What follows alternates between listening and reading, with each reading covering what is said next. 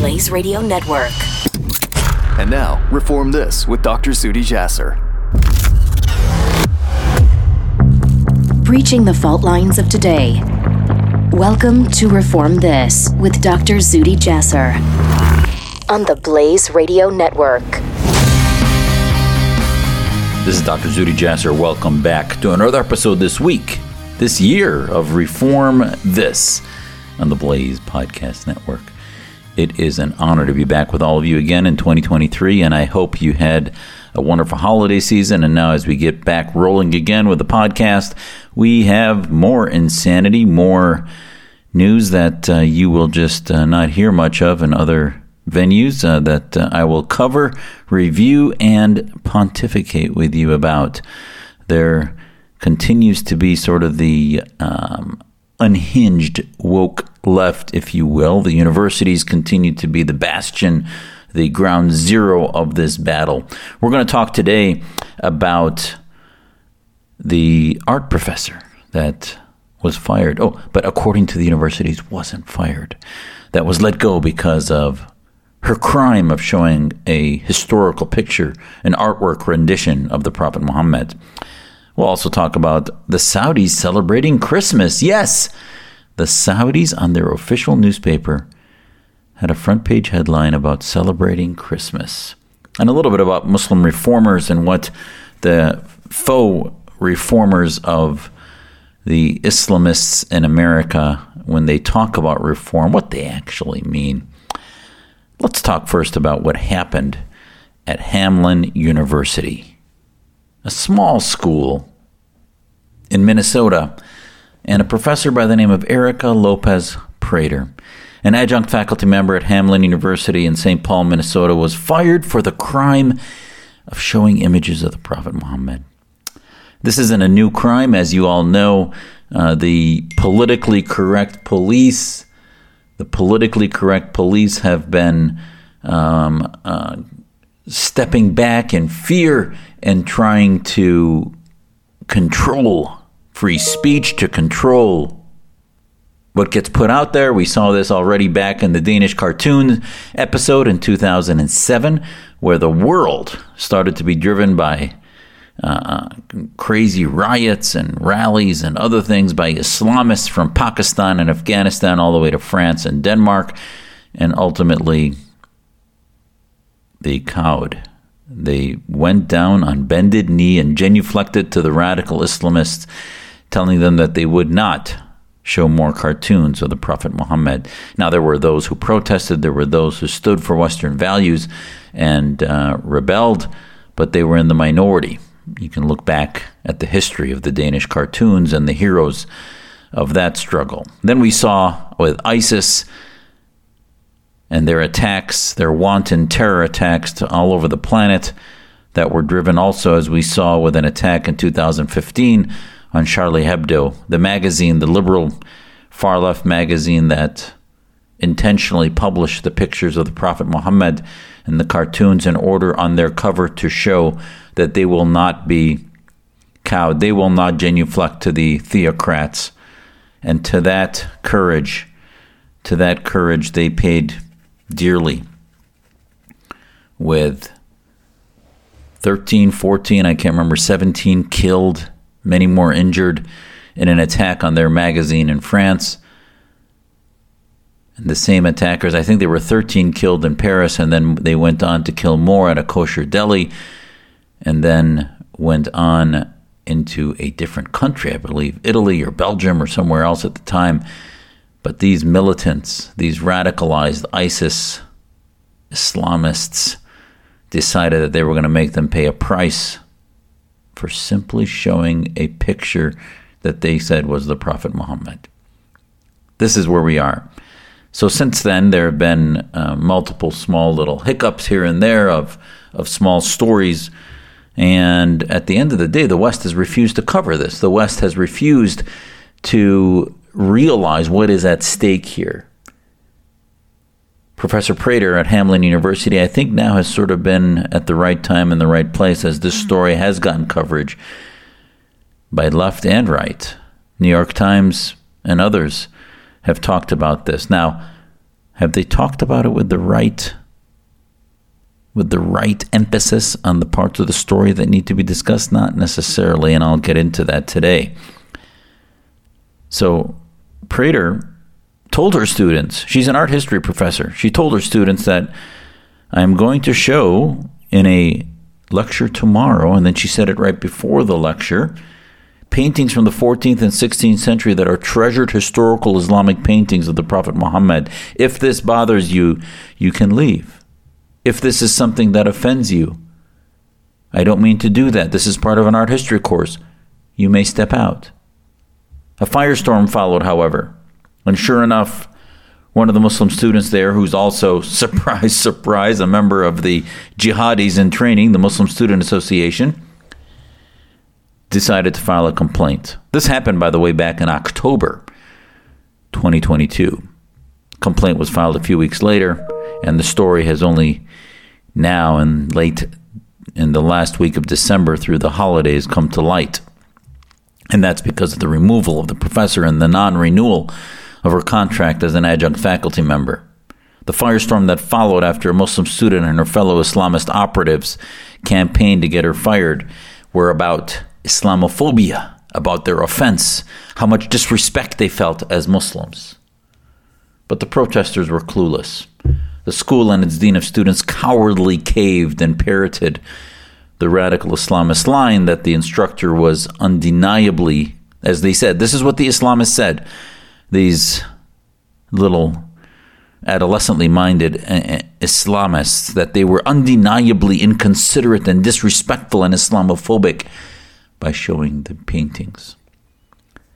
But never mind, folks, that the Prophet Muhammad has been depicted in countless historic Islamic paintings in large Muslim countries, in museums. Or to understand how muddle-brained this thinking reveals is when anyone points out that a global gesture of goodwill is an actual sculpture of the Prophet Muhammad that's perched above the press seating area inside the U.S. Supreme Court chamber. And even Islamists who try to fit in our more civilizational and less terroristic in their techniques, even Islamists have stepped back as MPAC, the Muslim Public Affairs Council, one of the Muslim Brotherhood legacy groups in the West, came out with a press release only last week exclaiming their disgust with the response at the restrictions of the academic freedom of the teacher. But this story, ladies and gentlemen, as you all know, is not isolated. Firing people for no reason is becoming the standard operating procedure across universities, teaching institutions, and traditional and social media platforms in America and the West. I'll remind you, we broke the story on this podcast in May 2020 that our American Islamic Forum for Democracy had a good friend of ours, Professor Nick Damask of Scottsdale Community College, had to go into hiding. What was his crime? Giving a quiz that simply asked about the perceived influence of Islam and the Quran on the militants of Al-Qaeda or ISIS. And he was also targeted by a global firestorm that launched against him on social media by Islamist influencers. Started with an Islamist, either rap artist or a comedian that was British, originally Pakistani, that had put a snapshot of the 3 quiz questions that did the offense of asking about the connection of Islamic theology to Al-Qaeda. And really it was about the terrorist thinking, not about whether it's real or not. He was later entirely vindicated after a court settlement against the university, as CAIRS, the Council on American Islamic Relations, had their Islamist lawsuit thrown out. But as is always the case, to much less fanfare or attention came his vindication. And CAIR at the time sued the school and sued to end the class. He's now back reinstated, and the numbers of cases of these with professors is just too numerous to count. How many university professors? How many speakers? How many of us Muslim reformers, dissidents, or students need to be fired or canceled before the American public recognizes what is at stake for our country and the free world? And this is no exaggeration, ladies and gentlemen. This story that has gotten a little more traction than usual in the last few weeks really stands at the nexus of one of the major conflicts happening in the West politically, theologically, and culturally today.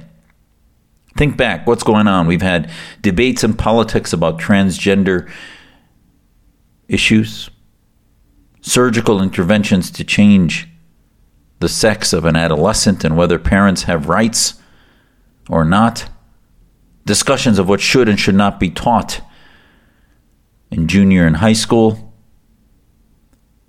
discussions of free speech, political correctness, removal from social media because of certain commentary. The woke left has used the free speech front as one of its main battlefronts. The woke left has used the educational system in which they distribute books about critical race theory and racism in order to claim that everybody in America are bigots and become indoctrinated in that ideology and CRT as part of their frontline thinking. This line of thinking and the exploitation of an identity group has never been lifted up as much and as clear as it is within the Muslim community. And these Muslims that respond this way and then get a professor fired are the, if you will, the tool, the litmus test, the flashpoint, just like a bully that will find one person and then make an example out of them to suppress the response of the rest. And that's exactly what the Islamists and their relationship with the woke left, the racial identity movements, whether it's BLM or CRT or whatever it might be, they are using the Islamic issue for a bullying suppression of free thinking. Now, my faith of Islam, a faith that I love, has sadly found a hallowed space of protection in the world that no other major religions are currently afforded. And as the son of Syrian immigrants, and as an American whose family came to the U.S. for religious and political freedom back in the late 60s, I find this all rather profoundly disgusting. And as my piece in the Daily Mail talked about today, the ultimate form of bigotry is this bigotry of low expectations, where somehow Muslims are coddled and treated as 3-4-year-olds that are going to have a little hissy fit if somebody shows a picture that might offend a conservative attitude, an orthodox attitude and interpretation. It is absurd. Now, just as a footnote, the whole issue of the imagery of the Prophet Muhammad does whittle down into one of the central tenets that Muslims believe the reason for our existence, that we don't just become Christians, that there are a few theological differences that evolved. One of them is the Trinity and the discussion of original sin and the discussion of the deification of Jesus. So to that point, a small sub point of that is that imagery. It is felt that anything that deifies a human being, from Muhammad to anyone. So as a result, you will find that Muslim cemeteries do not have significant large headstones, etc., all the way to lack of pictures. The most orthodox in the community won't put any pictures of family in their house, etc. It becomes, as with every theological belief, it is brought to its extreme as much as is humanly possible. And part of that extreme nature is not to find any pictures. One of the classic movies about the Prophet Muhammad's life, called The Messenger, done through Hollywood, never showed the face or any actor portraying the Prophet Muhammad as a result. Do I agree with that? It treats us as children. It treats the world Muslim community as if it's on the verge of waiting for the deification of an individual, which is absurd.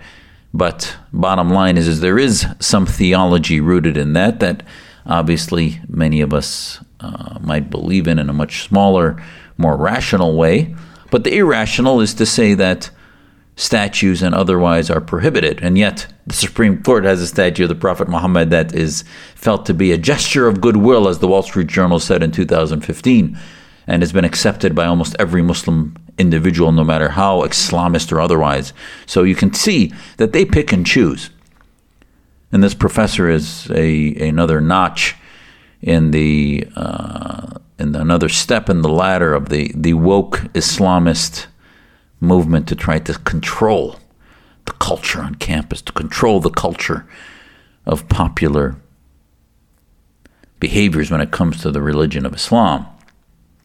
It's truly a bigotry of low expectations in that treating Muslims as if they're all 4 or 5 years old, or to simply say that somehow we will protect it and make it into an identity movement, that it's a race, that they all respond the same, that every Muslim's going to be offended by the same type of interpretation. Every Muslim would be offended by a picture or depiction of the Prophet Muhammad. And that caters easily to the racialization of an idea, and thus the term Islamophobia. That bigotry of low expectations caters perfectly to using the term Islamophobia, because they want to make the concept of hatred and bigotry about Muslims into a suppression of any criticism of Islamic ideas. And as I've told you many times on this program, Islam is an idea. It doesn't have rights. Ideas don't have rights. Human beings do. But ideas are on paper. They're in our mind. They don't have a right not to be criticized. If anything, only the weak ideas need to be protected by authoritarian mechanisms. Strong ideas do not. And yet, the importance of this subject and what's happening cannot be exaggerated. Because we witness the deference given to medieval ideas of theocrats of Islam in America, while the real heroes of reform are tortured in the streets of Iran, Iraq, Syria, Afghanistan, and Saudi Arabia. The Organization of Islamic Cooperation, the bloc of 56 countries at the UN that vote together to hate the West, to hate America, to hate Israel, and obsess in a so-called United Nations that minimizes Western democracies in order to raise up far, far extreme left socialist regimes and their Islamist brethren on the red-green axis, has never been depicted more than the victims of these professors, like Professor Prater. All these government regimes and their viral movements around the world are the Islamist establishment that many of our families long fought. And sure enough, if the Muslims aren't running, it's not a Muslim professor that's suppressing free speech because of their fealty to the Middle East Studies Association and their anti-Israel and anti-Western movement. It's a far-left wokist professor that's giving fealty to treating Muslims as an identity group, even though we're one of the most diverse faith groups on the planet, with every ethnicity, every religious interpretation, but every ethnicity, every national origin. And yet we're somehow monolithic. Muslims will be offended, so that 1% of the population in America that's Muslim must all be treated the same. They can't be ideologically diverse because the idea is one, it's not diverse. And I remind you that the Islamist movements take those ideas and push them on the ground through their so-called grassroots, and yet they are parroting the establishment ideas of the regimes of Saudi Arabia and Iran and Egypt, Afghanistan with the Taliban, and on. they share, whether it's the Shia Khomeinist of Iran or the Muslim Brotherhood Sunni Islamist of Egypt and globally, the Islamists share the anti-American goals of the woke left. They find sanctuary in the progressivist culture that impose identity politics over reason, over meritocracy, over history and the truth of what happened in history. God forbid they actually question what happened in the historical origins of America's founding, as opposed to trying to label us all as bigots. Yes, we evolved, thankfully, from the racism of slavery and the racism that we're still growing from the civil rights movement, but that does not take away the beauty of the revolution, the American Revolution, and our constitutional democracy. Similarly, at the founding of Islam, it wasn't all hunky-dory. The first three, out of the first four caliphs, 3 were assassinated after the Prophet Muhammad. There were many practices and otherwise that were hardly modern and hardly democratic. Now again, that was 6th, 7th century Arabia. No democracies on the planet existed, so standards were a little different for the planet. However, there has to be a reality of a review of that history that's based in truth, based in critique, based in reflection, not based in apologetics and denial. But the new religion today is wokeism. If you're considered to be a victim, then you're in the favored caste. In wokeism, the group defines you much like a caste system. In this victim hierarchy today, in universities across the country, Islam towers over all other religions. In this collaboration, the Islamists have joined forces with the woke so they can dominate the free world. But the universities are just the most blatant example of that. Our woke universities have become an insurgent army in every state of collectivist enablers of the Islamist movements. Every form of Islamist movements, from the Khomeinists to the Muslim Brotherhood. So beware. Beware when you hear uttered the word Islamophobia, and brace yourselves for the full brunt of anti-American wokeism. Because Islamophobia is should be a trigger word that will tell you that soon to come is identity politics and the exploitation of Muslims for their bigotry of low expectations. And this is what really irked me when the Muslim Public Affairs Council claimed to be against all of this in their press release recently and lifting up all the things that many rational people have lifted up. They said this is not real Islamophobia. They're wasting their time, and this professor should not have been fired. Oh, see, they're still checking the box for their main constituents, which are the neo-Islamists in America. And they realize that this one is just a bridge too far. But they certainly haven't spoken up against Islamism, and I'll talk to you later about Muqtadar Khan and his recent, his review of reformers. No one is denying that some bigotry may exist against Muslims or other minorities in society that we do in fact need to fight and protect and defend against. But calling it Islamophobia instead of simply calling it anti-Muslim bigotry implies that it's about speech and you can't criticize Islam. Wokeism's identity politic has sacrificed the freedoms of free-thinking reformist Muslims at the altar of their new religion of identity, where every Westerner is a bigot until proven otherwise. Their bigotry of low expectations gives Muslims a pass on the horrific realities of women's rights, minority rights, and the rights of dissidents within our own communities. And in the last few minutes, I want to highlight on this topic the woke Islamist axis, also known as the red-green axis I've talked to you about, where cultural Marxists worked hand in hand with Islamists that you may think they don't share any values, but yet together they unite in their hate for America and their hate for our values and their disgust for individualism and liberty and free markets. They want to tear down our institutions, not only burning our cities, but tearing down, as the Afghani Taliban did with tearing down the statues of Buddha and the Buddhist history there. Their progressivist and cultural Marxism is about blind collectivism, no different than Islamism is about collectivizing Muslims. It's about snuffing out individual identity under the name of racial or ethnic identity. Just like Islamism is about snuffing out individual Muslim identity under the name of one-size-fits-all Islam.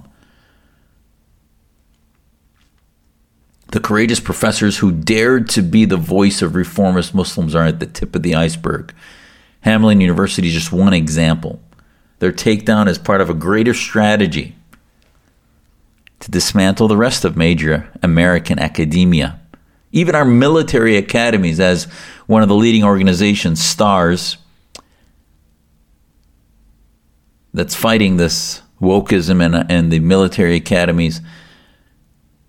And as the Free Beacon reported, that the academies can no longer even use the term terrorism because it somehow offends who? Oh, the terrorists? Really?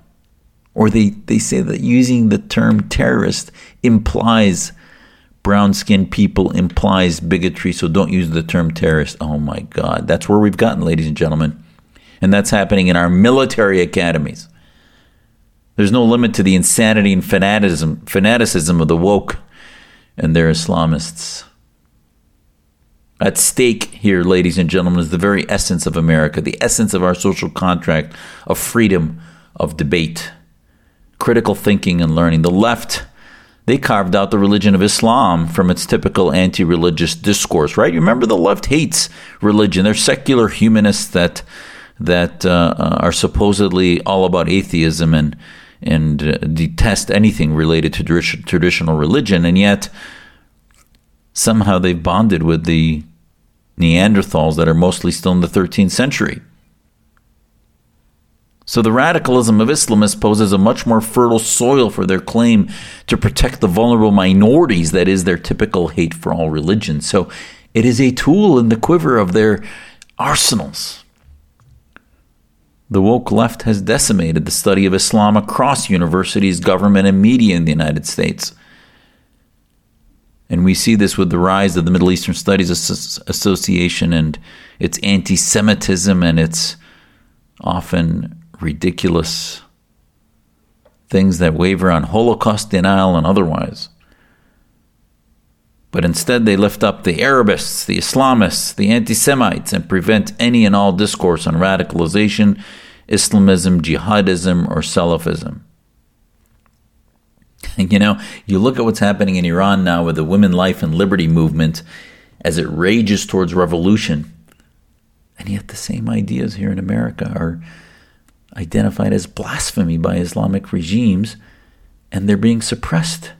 So we can't even push these things here in a free America, and we wonder how we are supposed to help the courageous heroes paying with torture and their lives on the streets of Iran. It is unbelievable. You can see now when people say, where are the moderates? The chapters of the Muslim Student Association, the Council on American Islamic Relations, and so many other Muslim Brotherhood legacy groups continue to identify the work of Muslim reformers as Islamophobic, our work. My conversation here with you today is Islamophobic according to them.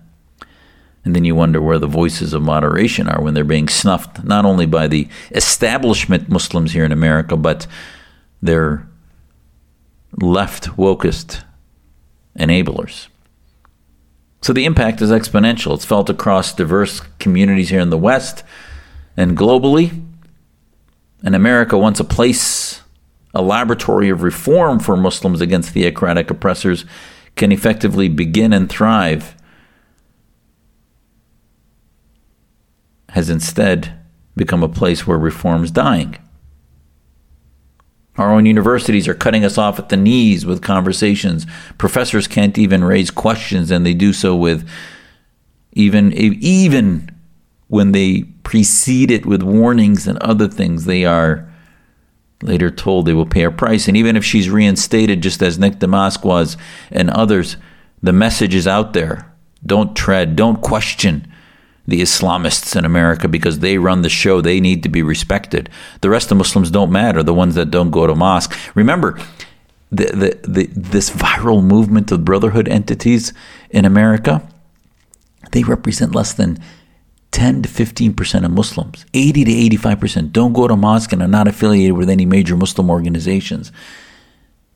They're the ones that, as I've told you with so many other icons, like that Islamist that was the fencer with the hijab, there were other Muslims in the Olympic team that nobody knew about that had won more medals, like Dalia Muhammad and others, and yet nobody cared about them.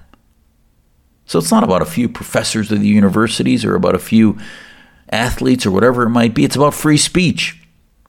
Without this precious right, America's gone.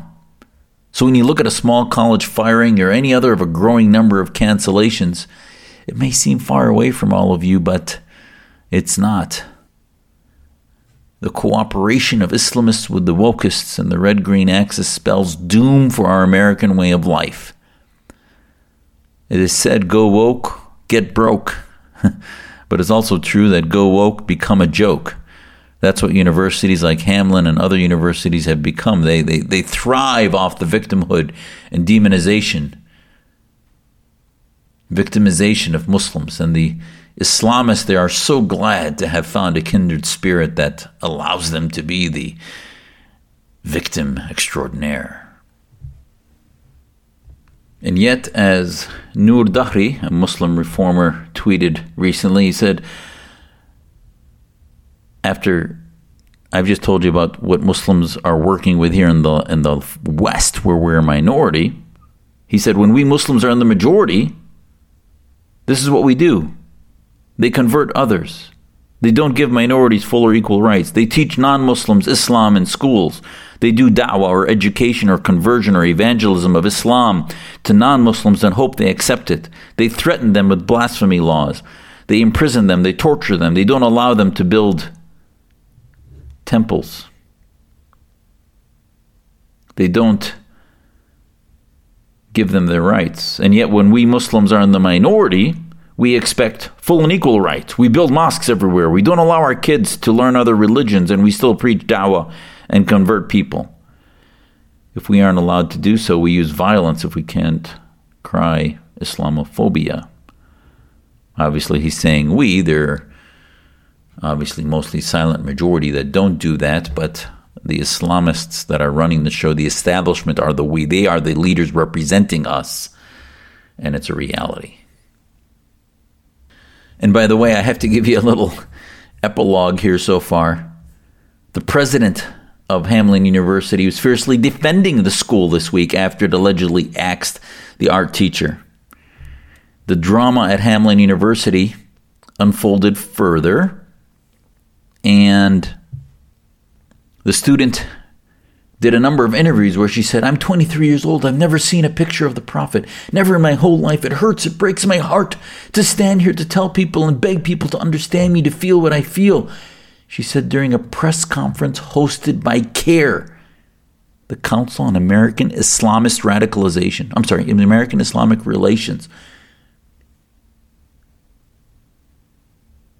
Now, the president wasn't backing down. The president released a long diatribe in which they argued that he said, my institution, Hamline University, is a small liberal arts college located in St. Paul, has been in the news lately. The New York Times ran an article leading with the headline, Prophet image shown in class fraying the campus. Then he goes on. Various so-called stakeholders interpreted the incident as reported in various media as one of academic freedom. The Times went so far as to cite PEN America's claim that what was happening on our campus was one of the most egregious violations of academic freedom it had ever encountered. It begs the question, how? He's taking this opportunity to comment upon and in several important instances correct the record. First, that The professor was not fired. She didn't lose her job.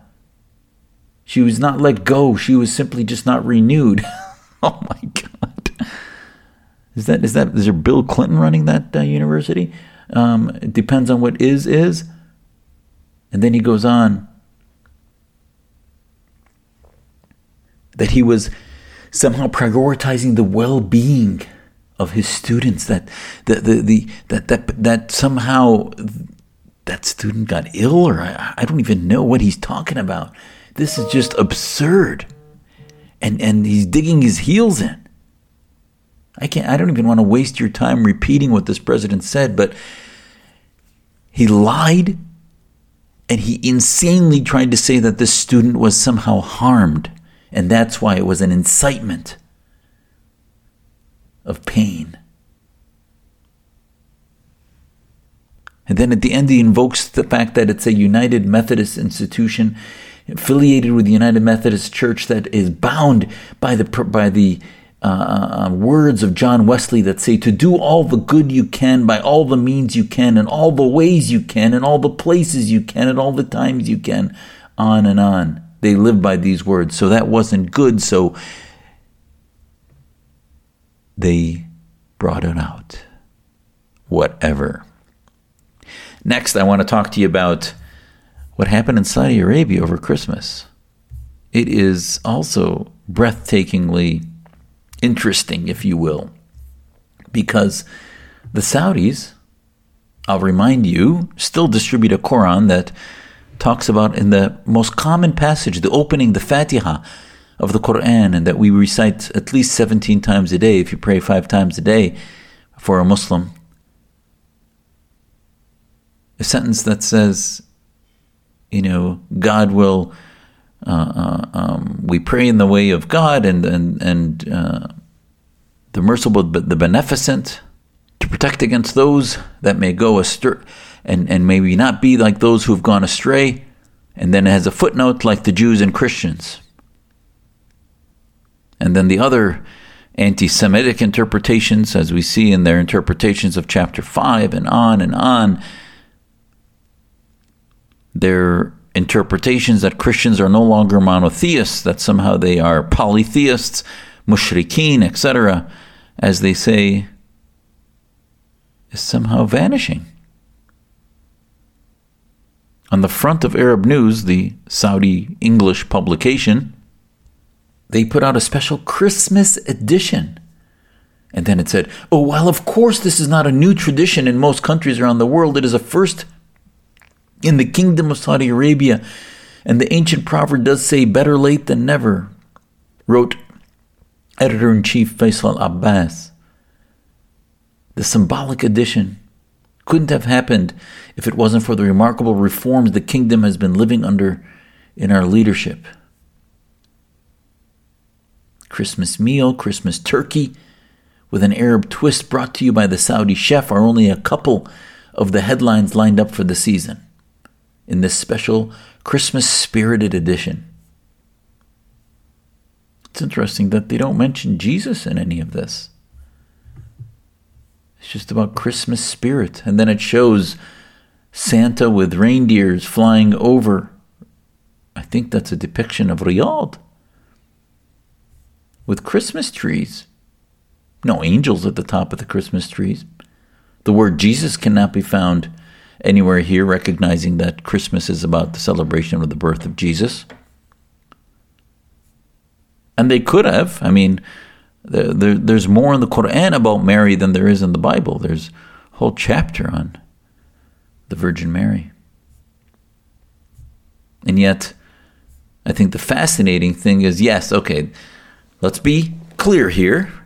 This is a significant improvement, and it will only ultimately have good results as they recognize the reality that the same Quran that allows Muslims to marry Jews and Christians must obviously recognize their holidays, especially the birth of Jesus. But you can't help but point out the areas that show that it's a commercial, economic mimicking of Western secularization of Christianity and its holiday versus actually a theological identification with the religion itself. So, don't pull the wool over our eyes. The 2030 plan, as I've said many times, no different than the 2010 plan was a farce, the 2020 plan was a farce, and this one has, for every 3-4 steps forward, has 10 steps backwards. And from the continued torture and militancy against dissidents and reformers and smaller sects and interpretations in Islam, to the reality that ultimately reform is not about getting some of the most harsh parts of Western culture, from wrestling to Beyonce and on, as being somehow examples of reform. They even had a rage in Saudi Arabia, rage parties across blocks. So, again, mixing of men and women is, I think, ultimately, if they're doing more of that in Saudi Arabia, that's good. Allowing them to drive is good. Steps forward. But if it's not bolstered by theological interpretations and modern reinterpretations of the legitimacy of that based in Islamic scripture, then it is a facade. Last, I was struck by a chapter in a text on religious leadership, a reference handbook that was put out by Sharon Callahan. Came out in 2013, but I just came across the chapter on Islamic reformers in North America by MPAC's Muqtadar Khan. And you'd think there would be a deep discussion in there about modern reformers. And what would that be? Now, he cites a number of them that have begun to question 13th, 14th century interpretations of Islam and trying to get it more modern. But what strikes me is how every one of them is Islamist, except Fazlur Rahman. But Ismail Faruqi, Taha Jabir Alwani, Tariq Ramadan, Khalid Abu al-Fadl, the ones he puts up as leading reformers in modern thinking. Sure, they have a large body of writing about the need to modernize hadith and the illegitimacy of the hadith, especially as al-Fadl did. Sure, there are linguistic jujitsu that's been done by them about how to look at modern law through an Islamic Sharia jurisprudence, as Alwani has done. But the universal theme through all of these guys is they don't question the need for Muslims to form an Islamic state. They are part of the political Islamist infrastructure, whether they are rejectors of the Brotherhood movement as a viral movement or not. The bottom line is that they have continued to believe in Islamic exceptionalism, no different than Shadi Hamid does at Brookings. These are not reformers, these are revivalists, these are neo-Islamists. What's amazing to me also is the avoidance of the scholars in this review, this textbook, which if you wanted to buy is like $300 on Amazon, so no thank you. But bottom line is the chapter is publicly available and downloaded from academia.edu, and it doesn't have anything written about Fatima Mernissi, who wrote books on Islam and democracy. Nothing about Muhammad al-Ashmawi, who was in prison in Egypt, talked about Islam and Islamic extremism and separation of mosque and state. Nothing about the leadership and dissident Abdullah Naim, who talked about Islam and written books about Islam and the secular state. Nothing by Mustafa Akyol about Islam and liberty.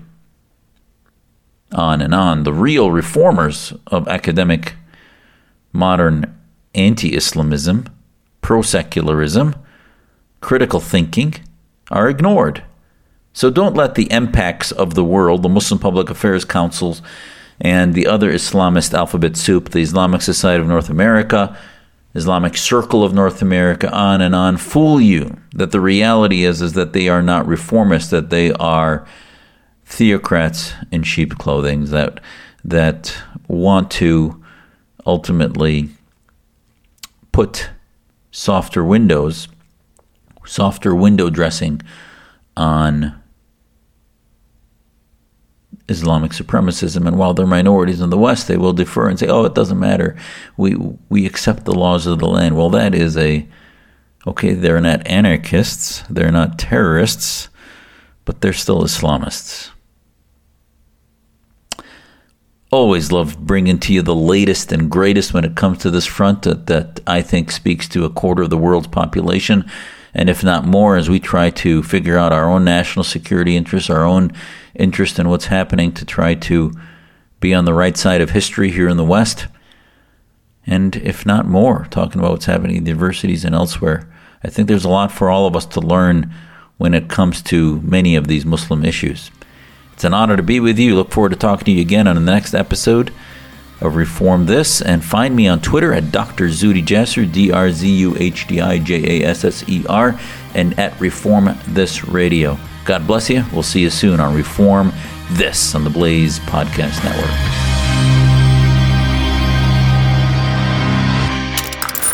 Stream and subscribe to more Blaze Media content at theblaze.com/podcasts.